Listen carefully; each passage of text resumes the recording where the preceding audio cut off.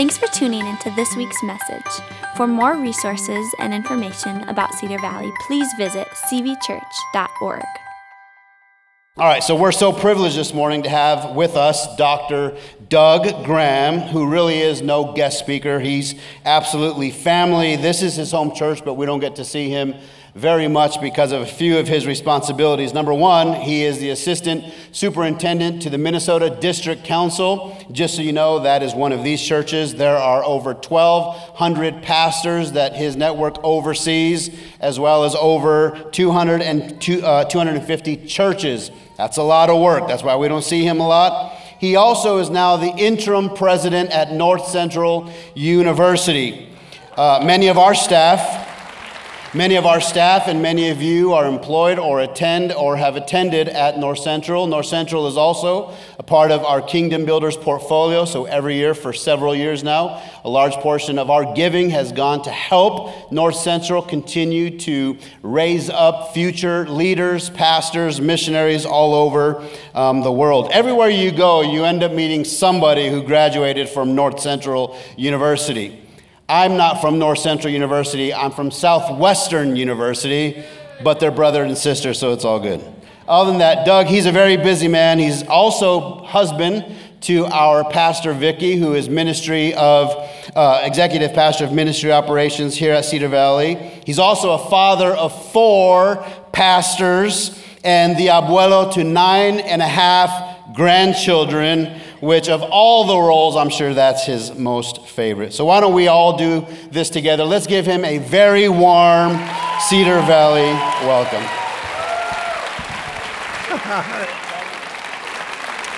Wow, what a great introduction. I am so thrilled to be here. This really is home church for us, for me, Vicky being on staff, and we've known Cedar Valley Church even long before Vicky was on staff. This has been a landmark church in the upper Midwest, throughout the assemblies, even across our country. And so it's great for me to be able to preach and to deliver a message. I want to thank Pastor Neil for the opportunity, the invitation.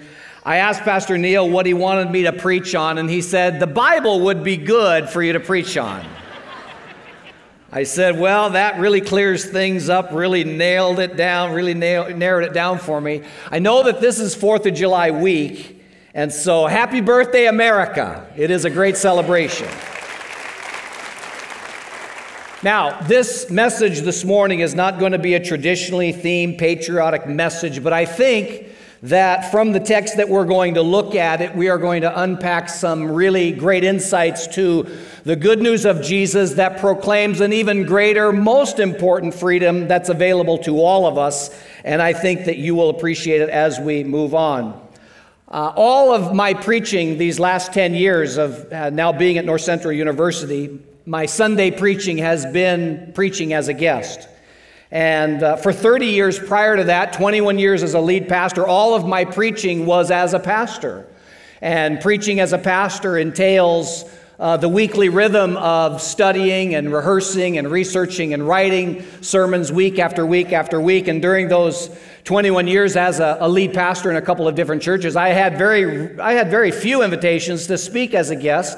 And I was happy for that because the grind and the rhythm of preaching every Sunday and in years past, Wednesday nights and way back in the day, Sunday night as well, it was enough for me to just feed the flock week after week after week. And so 10 years ago, I had the invitation to leave the pastorate and come to North Central University. I've been serving as a vice president for spiritual life, doing some teaching, and now the great honor to serve as the interim president in this transition of presidencies at our school. And so what I do now as I preach across our state, and most Sundays I'm not here. I'm doing a number of different things in different churches. I have found it difficult with my weekly rhythm to be able to do what I used to do as a lead pastor, which would, start on Monday and really begin studying and rehearsing and writing that message, understanding the heartbeat of my congregation. When I travel across the state, I don't really know the specific heartbeat of every congregation, and I really don't have the time because of my other duties to really do what I long to do, and that is to be reflectful and be patient working with a text. And so most of my preaching today as a guest is to pull from a bucket of sermons that I have preached a number of times, whether it be way back in my lead pastor days or in other situations of writing messages that really God has blessed and people have been fed by. And so that's what I've been typically doing, but that's not what I'm doing this morning. This morning, Pastor Neil, I know that Pastor Neil and Amos are working through the book of Romans, and when I got the invitation from Neil to preach on this weekend, and by the way, Pastor Neil and Kim, we hope you're enjoying the holiday weekend away from us. You have a much deserved break, and you love Pastor Neil and Kim, don't you? Put your hands together so they hear it and feel it, because I know Pastor Neil is in his jammies watching this sermon. I saw it as an opportunity to lean into what was really a common, comfortable pastoral rhythm, and that is to be assigned a text and for a full week or more, ask the Holy Spirit 3 questions. Holy Spirit, what are you saying in this text that has been assigned to me through this series or as a guest preacher? What are you saying through this text? And secondly, the second question I've always asked the Holy Spirit is, okay, now that you've told me what you are saying in this text, why is it important? It's what Pastor Neil calls the big so what. Because we need to understand not just what the text says, but we need to understand the urgency. Like, why is it important? Or maybe if we didn't have this text in the Scripture, what would we be missing if it wasn't there? All Scripture is God-breathed and useful for teaching, training, correcting, rebuking. In other words, developing righteousness and developing us in our walk with God. So every Scripture, every passage has meaning to it and has urgency to it. And then the third question is always this: Holy Spirit, how do we live it today? How do we take what you inspired these writers thousands of years ago, writing to an ancient culture, much different than ours, how do we make it useful and how do we live it in the year 2023? So, with the invitation, I said to Neil, I want to preach in your Romans series. And I thought to myself, because I love the book of Romans, and I didn't know exactly where he and Amos were as we're walking through the book of Romans, because I've not been here every Sunday. But I thought, I bet you they're at Romans chapter 8, because that'll be awesome. I love Romans 8:1 that says, there is therefore no condemnation for those who are in Christ Jesus. That would be such a powerfully, almost easy message to preach, the idea that you don't have to feel condemned when you're in Christ. Or maybe a little bit further down, maybe Neil already dealt with that, maybe Amos preached on that recently, maybe it's Romans 8:28. For all things work together for good to those who love God and are called according to his purpose. Now, not everything is good, but everything works to good. That would be a great passage. Oh, Pastor Neil, I hope you give me that verse. But maybe they're a little further down, and maybe he would give me Romans 12:1. I love Romans 12:1. Therefore, present yourselves as a living sacrifice to God, holy and acceptable, which is your pure spiritual worship. Don't be conformed to the pattern of this world, but be transformed by the renewing of your mind. I would love that verse. But those were not the verses Pastor Neil gave to me. And when you're preaching expositionally through a book of Scripture, you have to deal with it all, even the tough verses. And don't you love how Pastor Neil and Pastor Amos have been unpacking some parts of the book of Romans that are not always so flashy and so easy to understand. And we walk away, wow, that's a great word.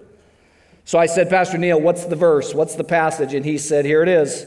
It's Romans 7:1-6. And honestly, as he said that, I got a little nervous because I couldn't really recall in my own brain exactly what those verses are all about. And when that happens, it probably is that it has some content in it that I'm not as well versed on. And so I dove into that passage actually 2 weeks ago, and my suspicions were really on point. It's kind of a weird passage. But as you peel back the layers, there is an incredibly powerful truth in our text today. Now, I want you to get to the place of being able to draw out this truth as I did, but I need to get you thinking in the right direction.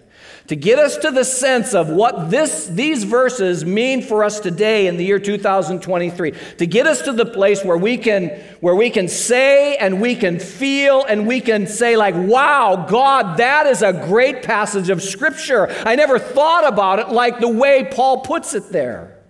In other words, to get us to the place of understanding the gospel, good news, I have to get you thinking in the right direction. And to get you moving in the right direction, I am doing so in the title of the message. The title of this message is this: The Worst Marriage Ever. I know what you're thinking. Doug, a title like that, the worst marriage ever, I think you're setting yourself up for the worst sermon ever. I mean, that doesn't sound like good news at all, but it is going to make sense as you hang with me. In order to accomplish what this author, the Apostle Paul, was striving for, we need to understand a little bit about him before we actually read the text. Paul the Apostle, the writer of this letter, and I know that some of you are here every Sunday. Many of you have been raised knowing the Bible, and a lot of this might be review, but some of you might have stumbled in here. You might come into church. You might have not even known that you were going to go to church last night, but for some reason you woke up this morning and you said, I'm going to church. And I don't know why I'm going to church, but God knows why you're coming to church. And we welcome you if you're here for the very first time, and maybe just even investigating Christianity. You're welcome here. And so I'm going to do my best to cause this to make sense even into your heart, as many of us might get it as we move along. Paul is the preeminent missionary of the Christian church. He's the first one called. He's the first one that's been raised up. He's the first one that is sent for the purpose of spreading the gospel. And that word simply means good news. And to take this good news to the ends of the known earth at the time. We know Paul previously under the name Saul. And when he was named Saul, he was not the preeminent missionary. He was the preeminent persecutor of the church. I mean, the dude is the big dog in the hierarchy of Jewish faith and practice. And so much so that this guy by the name of Saul, before he becomes Paul, is the preeminent authority in signing off on the death sentences of what they would call heretics. People who were following Jewish faith and tradition, but all of a sudden heard things about Jesus, and Jesus brings into this new covenant, this new way of living for God, and it created a threat to the Jewish hierarchy. And so they called upon this aspiring star amongst them who was zealous for the Jewish faith, and they authorized him to sign off on the death sentences of people who began following Jesus. And we can read all about that, an example in Acts chapter 6 and 7, which is the death of Stephen, the first martyr of the faith. Moving forward, we get to Acts chapter 9. Paul, as Saul, has been commissioned to find more people in whom can be imprisoned for their newfound faith in Jesus. The Bible says in Acts chapter 9, verse 2, that he was sent to Damascus so that if he found any there who belonged to the way, or any who were no longer following the law, but now they're following what was called the way, or Jesus, it says here that whether they were men or women, he might take them as prisoners to Jerusalem. That's powerful. But as he travels to Damascus, Jesus basically says, I've had enough. I've had enough. And it is the original come to Jesus meeting. If you want to know where that phrase comes from, it comes from this place right here, as Jesus confronts Saul. And as Jesus converts Saul, and as Jesus transforms this man's life, and as a result puts a call on his life to not persecute the church, but now plant the church and spread the church. And eventually Paul has his goal to get to the ends of the known earth. And at that time, the ends of the earth at that time was the big city of Rome. I want to get to Rome. Rome was the moving and shaking city in all of the world at that time. I've got to get to Rome. But before getting to Rome, he hears a lot about the church. He hears a lot about Christians in the city of Rome.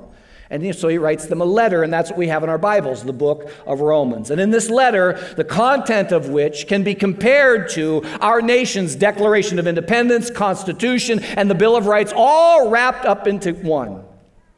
Another way of describing the book of Romans is to describe it as a one-volume, comprehensive Christian theology. Like if you want to know what do Christians believe, just take out the book of Romans, and Paul is going to unpack for these Christians to firm them up in their faith.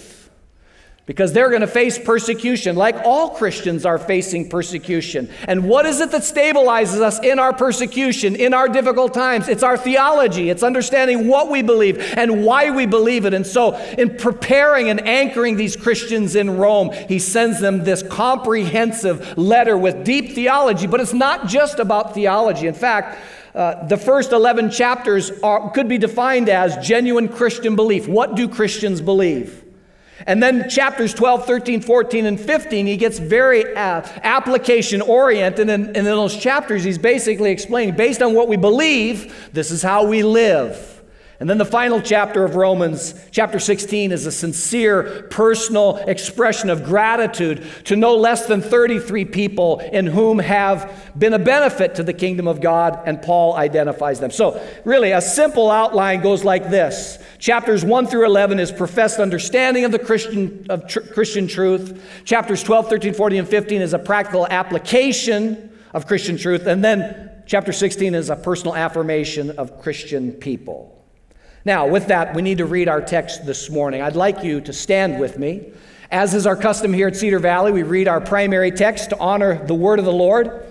And so if you will follow along as I read in the New Living Translation, Romans 7, starting in verse 1. Do you not know, brothers and sisters, for I am speaking to those who know the law, that the law has authority over someone only as long as that person lives. For example, by law, a married woman is bound to her husband as long as he is alive. But if her husband dies, she is released from the law that binds her to him. So then, if she has sexual relations with another man while her husband is still alive, she is called an adulteress. But if her husband dies, she is released from that law and is not an adulteress if she marries another man. Verse 4, so, my brothers and sisters, you also died to the law through the body of Christ, that you might belong to another, to him who was raised from the dead, in order that we might bear fruit for God. For when we were in the realm of the flesh, the sinful passions aroused by the law were at work in us, so that we bore fruit for death. But now, by dying to what once bound us, we have been released from the law, so that we may serve in the new way of the Spirit and not in the old way of the written code. Father, thank you for your word. And by faith, we know that it is going to do a good work inside of us. Help me to treat the text properly, and help us, God, to have a greater appreciation of your magnificent love for us. I pray this all in your name. Amen. You can be seated.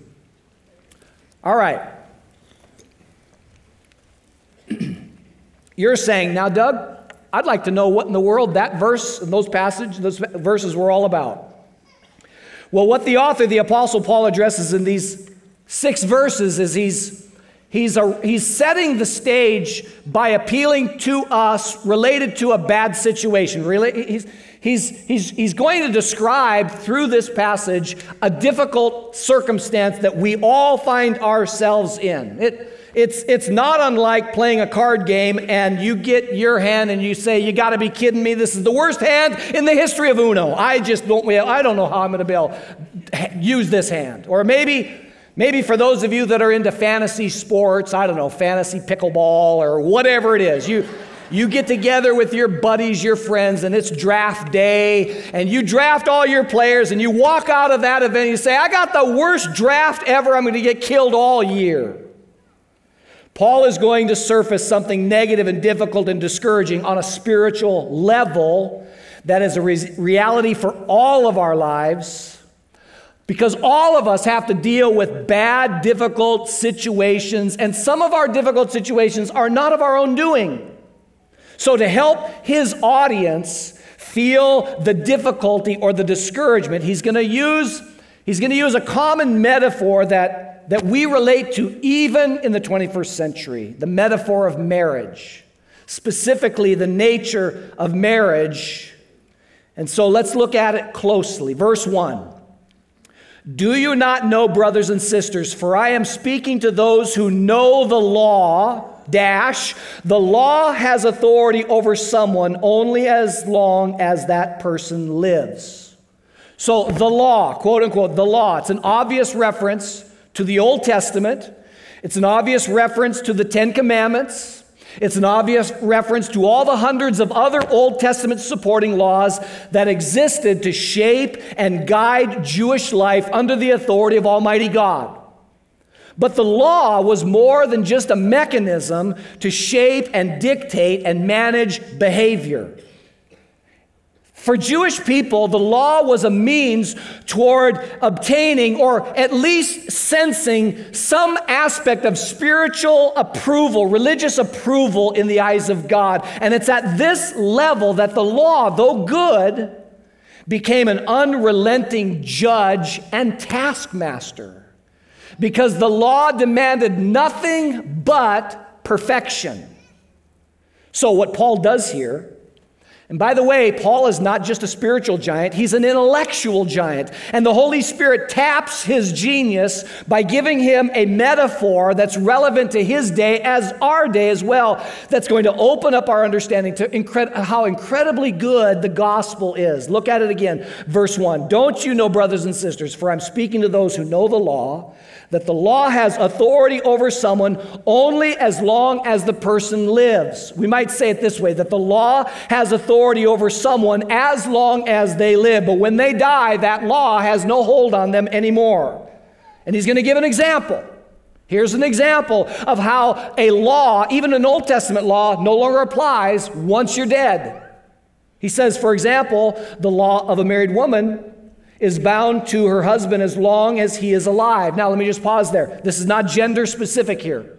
You can turn it around and it could say this. For example, by law, a married man is bound to his wife as long as she is alive. Okay, so it goes both ways. It just, in this case, he's using it in this fashion. So let me read it again. For example, the law, a married woman is bound to her husband as long as he is alive. But if her husband dies, she's released from the law that binds her to him.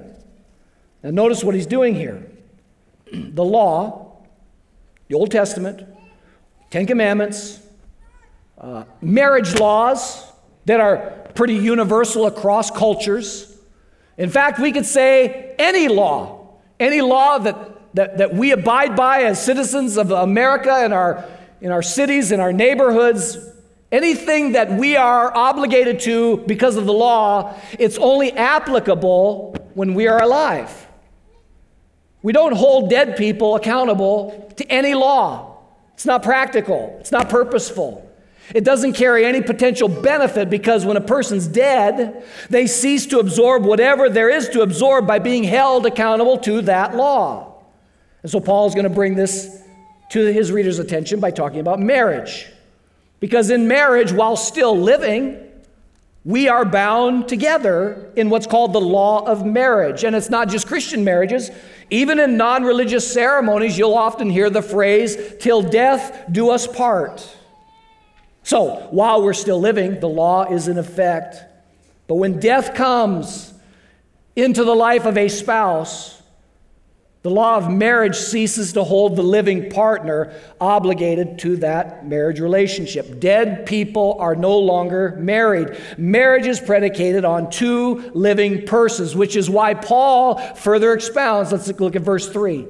So then, or in light of what I've just explained, that you're bound to the law as long as you're alive, but once you're dead, you're not bound to it anymore. So then, he says this, if she, a wife, has sexual relations with another man while her husband is still alive, she's called an adulteress. But if her husband dies, she is released from that law and is not an adulteress if she marries another man.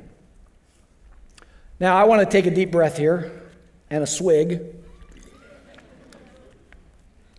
because I need to say something really important here, so that there is no confusion in the house or in your mind about this passage of Scripture. Romans 7, 1 through 6 is not about marriage. Like, it's not about what does the Bible preach about marriage and divorce and remarriage. We have other verses that give us direction on that, but this passage is not to be used to advocate for or against divorce and remarriage, because that's not how Paul is using marriage here. He's not teaching on marriage. He's teaching on something more powerful and using marriage as an example or as a metaphor. He's referencing marriage in this passage as a way of telling us something really powerful about the gospel, about the good news of Jesus. And this really, really good news about Jesus related to what he did on the cross for us, proven by the fact that he was resurrected, is something that is addressed when we talk about the law, even the Old Testament law. To clarify this really good news, I springboard off of it by simply titling this message, and I reiterate it again. The title of this message is The Worst Marriage Ever. And right away you're wondering, what is the worst marriage ever? Maybe you're here this morning and you're not in a healthy marriage. Your marriage is struggling and it's difficult, or maybe you were raised in a home where your mom and dad's marriage was not good. Or maybe it's a neighbor. I'm here to tell you that this passage is not about that situational marriage. When I read this passage and I engaged in this marriage metaphor that Paul uses, I said to myself, I have a new awareness of how awesome the gospel of Jesus Christ is, because I get what he's saying by using marriage as a metaphor. And it's not because I'm in a bad marriage. It's already been said, I'm married to Vicky, Pastor Vicky. Come on. Any man who has a bad marriage with Pastor Vicky is an idiot.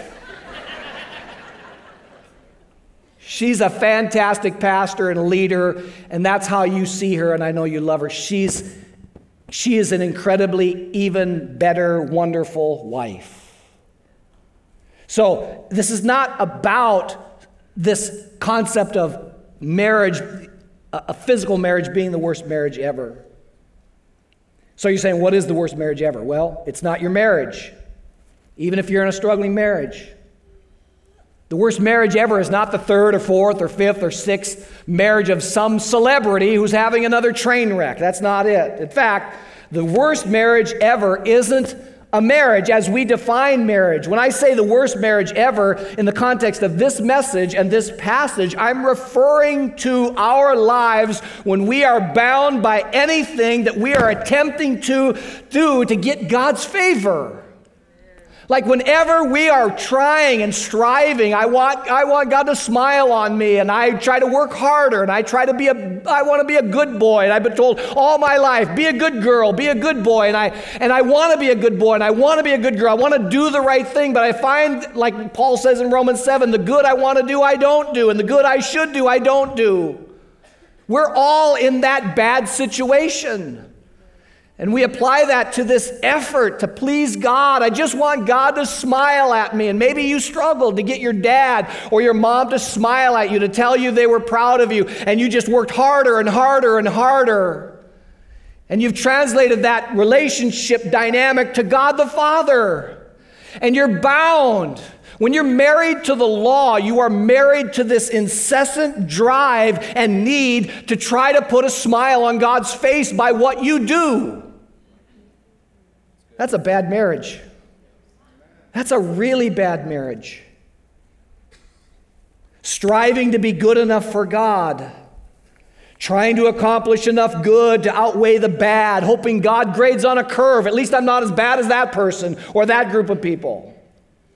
Working so hard to do the right thing, assuming that God will see my sincerity and He'll judge me on my sincerity.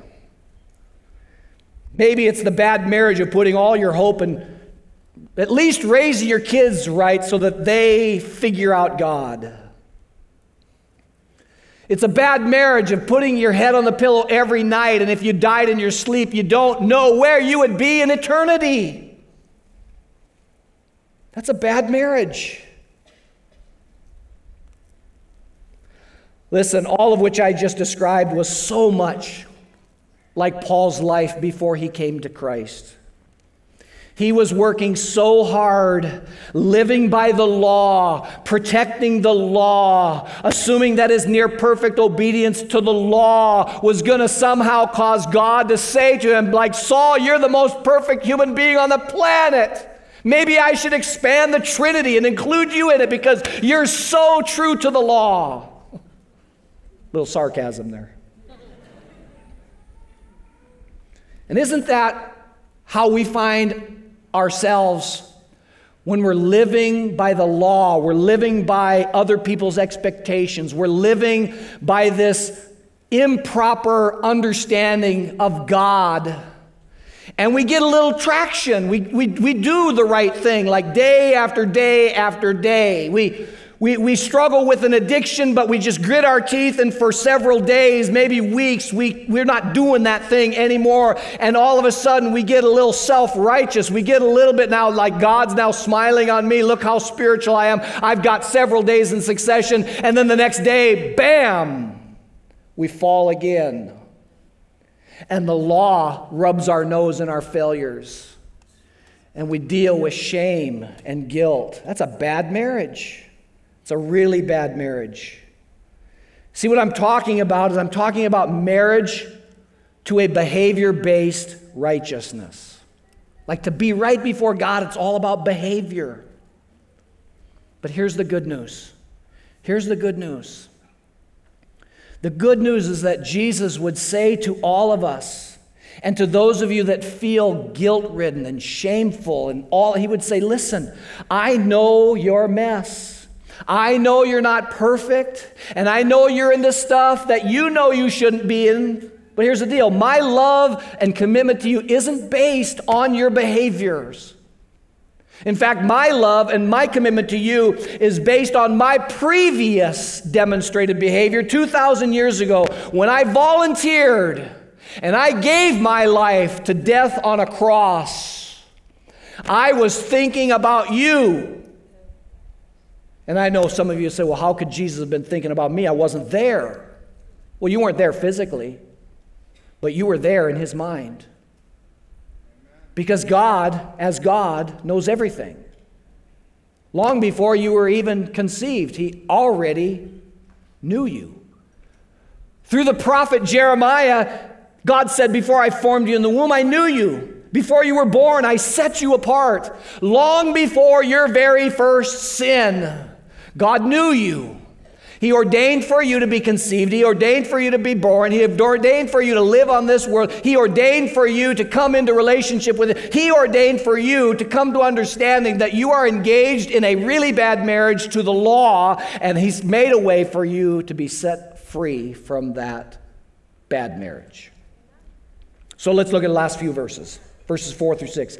So, my brothers and sisters, you also died to the law through the body of Christ. Meaning this, he's talking to Christians. He's causing them to remember the day they submitted their lives to Christ. The day you surrender your life to Jesus Christ. For me, it happened when I was 15 years old, summer of 1979, going into my high school years. I finally understood, was told, was given the understanding that the gospel of Jesus Christ is a personal relationship with Jesus. And I gave my whole life to Christ, and he changed me. Upside down, inside out. He's saying, you also died to the law through the body of Christ, that you might belong to another. To him who was raised from the dead, that's Jesus, in order that we might bear fruit for God. For when we were in the realm of the flesh, when we were still married to the law, the sinful passions aroused by the law were at work in us. Do you understand what that phrase means? The law is good. The law points us to good behavior. We still live by the law in the sense that we obey the Ten Commandments, but we don't obey the Ten Commandments in order to please God. We obey the Ten Commandments because God's already smiling on us, and I just want to live for him. But notice what the law does in this verse. It arouses sin inside of us. It's the wet paint syndrome. You say to your little 5-year-old, don't touch that, I just painted that. What's that little 5-year-old going to do? Once you walk out of the room, they're going to touch that. Don't touch, hot. Well, I want to know how hot. That's what the law does.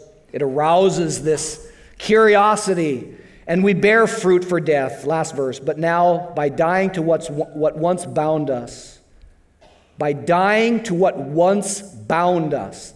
What bound us? The law. I'm dying to the law. Now we've been released from it so that we can serve by the new way of the Spirit, not the old written code. We sang the song this morning already. I had to write down the lyrics. Hallelujah. Praise the one who set me free. Like, okay, Christians, you talk about being set free. Like, what does that mean? We've been set free from the worst marriage ever. Marriage to perfection, marriage to the law, marriage to obligation behavior. We've been set free from that. Hallelujah. Death has lost its grip on me. You have broken every chain. Salvation is in your name. Hallelujah. He's my living hope. So, here's the bottom line. When I write sermons, I like to identify the what, the so what, and the now what. So the what is very simple, reiterating. There's a bad marriage, worse than any bad marriage you could ever dream about, that God wants to set you free from. He wants to release you from this really bad marriage to the law. The so what is this? Like you would say, why so important? What's the big deal about dead people now having not to be obligated to the law? Well, the urgency of this is, if you never get set free from the law, if you don't get out of this bad marriage, your life on earth is not going to reflect John 10:10, where Jesus said, I've come that you might have life and life abundantly. See, when you're still chained to this bad marriage, you're constantly being reminded of how bad you are and how you screwed up again. And that does not create a quality of life. Worse than that, the law will never save you. As perfect as you might be in following all the rules, that's not the basis upon which God is going to say, good for you. You met the standard. You're saved in your own works. If that were the case, Jesus would not have had to die. The law is not going to get you to heaven. So that's the so what. What about the now what? What about the now what? I think some of you might be saying, okay, I get it, Doug. It's a great message. I don't want to be married to the law anymore.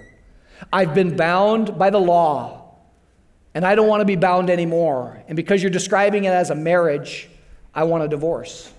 I want to divorce myself from the law. But guess what? There's no such thing as divorce from the law of God. You can't divorce yourself. But here is what is a thing if you want to end your marriage to the law. It's called death. It's called death. Now, it's not death to the law in the sense that I no longer have to live lawfully. Okay, the 10 Commandments still have application. Still not a good thing to murder people and to commit adultery. So the 10 Commandments are still appropriate. So we're not saying that we now get to live lawlessly. But what we're saying is we're going to be no longer motivated by the false idea that if I'm a law-abiding person to the laws of God, it's going to save me. It's not going to save me because it doesn't save us. But here's what saves us. Here's what sanctifies us. Here's what transforms us. Here's what releases us from the law. It's when we die. Now, not down the road physical death, but right now, spiritual death to self. This is the gospel of Jesus. Paul writes it this way in Galatians 2:20. My old self has been crucified. He's talking about a spiritual death that you enter into if you want to be divorced or if you want to be separated from the law, the marriage to the law. He says, I'm crucified with Christ. No longer I who live, but Christ lives in me. So I live in this earthly body, trusting in the Son of God who loved me and gave himself for me. This is the gospel of Jesus. Christ's physical death, his ransom, his payment, paid for the sins of all the world. It's a huge payment. His blood covered everyone and everything. But it's not automatic. Because while he died to make it possible, another death is required, and that is your death. Not physically, but spiritually. Death to self, death to self-will, death to self-authority, death to self-controlling everything. You and I must die completely, exhaustively, entirely, utterly to self. Otherwise, here's what happens. the law resuscitates itself, and we find ourselves in another bad marriage to the law. So, the last passage of Scripture is this. I think we're familiar with the passage in Matthew chapter 11, starting in verse 28, that I'm going to get to. It's a wonderful, feel-good passage of Scripture. But it is even more comforting when we read a few verses before that. So, Matthew 11, starting verse 20, Jesus began to denounce the towns where he had done so many miracles because they hadn't repented of their sins. They had not turned to God. And he says to these people that are still married to the law, what sorrow awaits you. Verse 25, at that time Jesus prayed this prayer, O Father, Lord of heaven and earth, thank you for hiding these things from those who think themselves wise and clever. They think the law is going to save them. They think the law is what's most important. But thank you for revealing truth to the childlike. Yes, Father, it pleases you to do it this way. Now here's our verse, verse 28. In the context of what he just said, then he says this, come to me, all of you who are weary and carrying heavy burdens. Some of you are carrying the heavy burden of sin in your life. You're tired of it. It was pleasurable for a season, but now it's heavy. But you don't have the power to cut the strength of sin away from you. You've tried. You need a supernatural power. Maybe it's not all-out sin, but maybe you're carrying the burden of what other people have put on your shoulders to do and to become.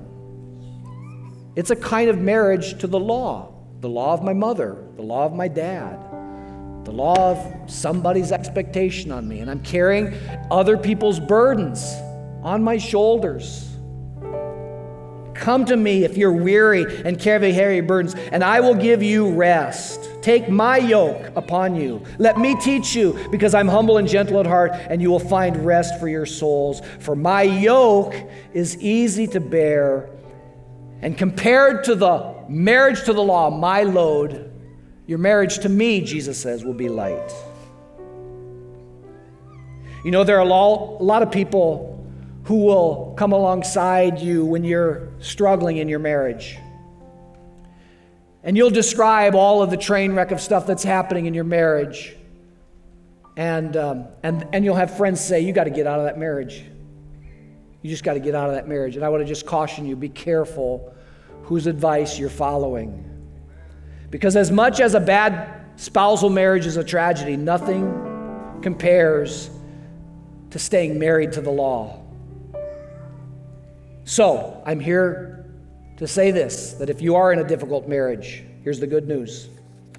Here's the good news. Death to self, confessing your sins, surrendering your life to the lordship of Jesus, inviting him to live in and through you, it will set you free. It will release you from the law. And here's the bonus. Here's the bonus. For you who might be in a difficult marriage, or you're in a difficult situation with children, or you're in a difficult situation working with your boss or working with employees, you're at odds with people. Here's the bonus. The change that you would like to see in your marriage, or the change you'd like to see in your neighbor, or the change you'd like to see in your spouse, or the change you'd like to see in your children, just may come on the heels of the change that happens in you. When you are released from your marriage to the law. I want you to bow your heads, close your eyes.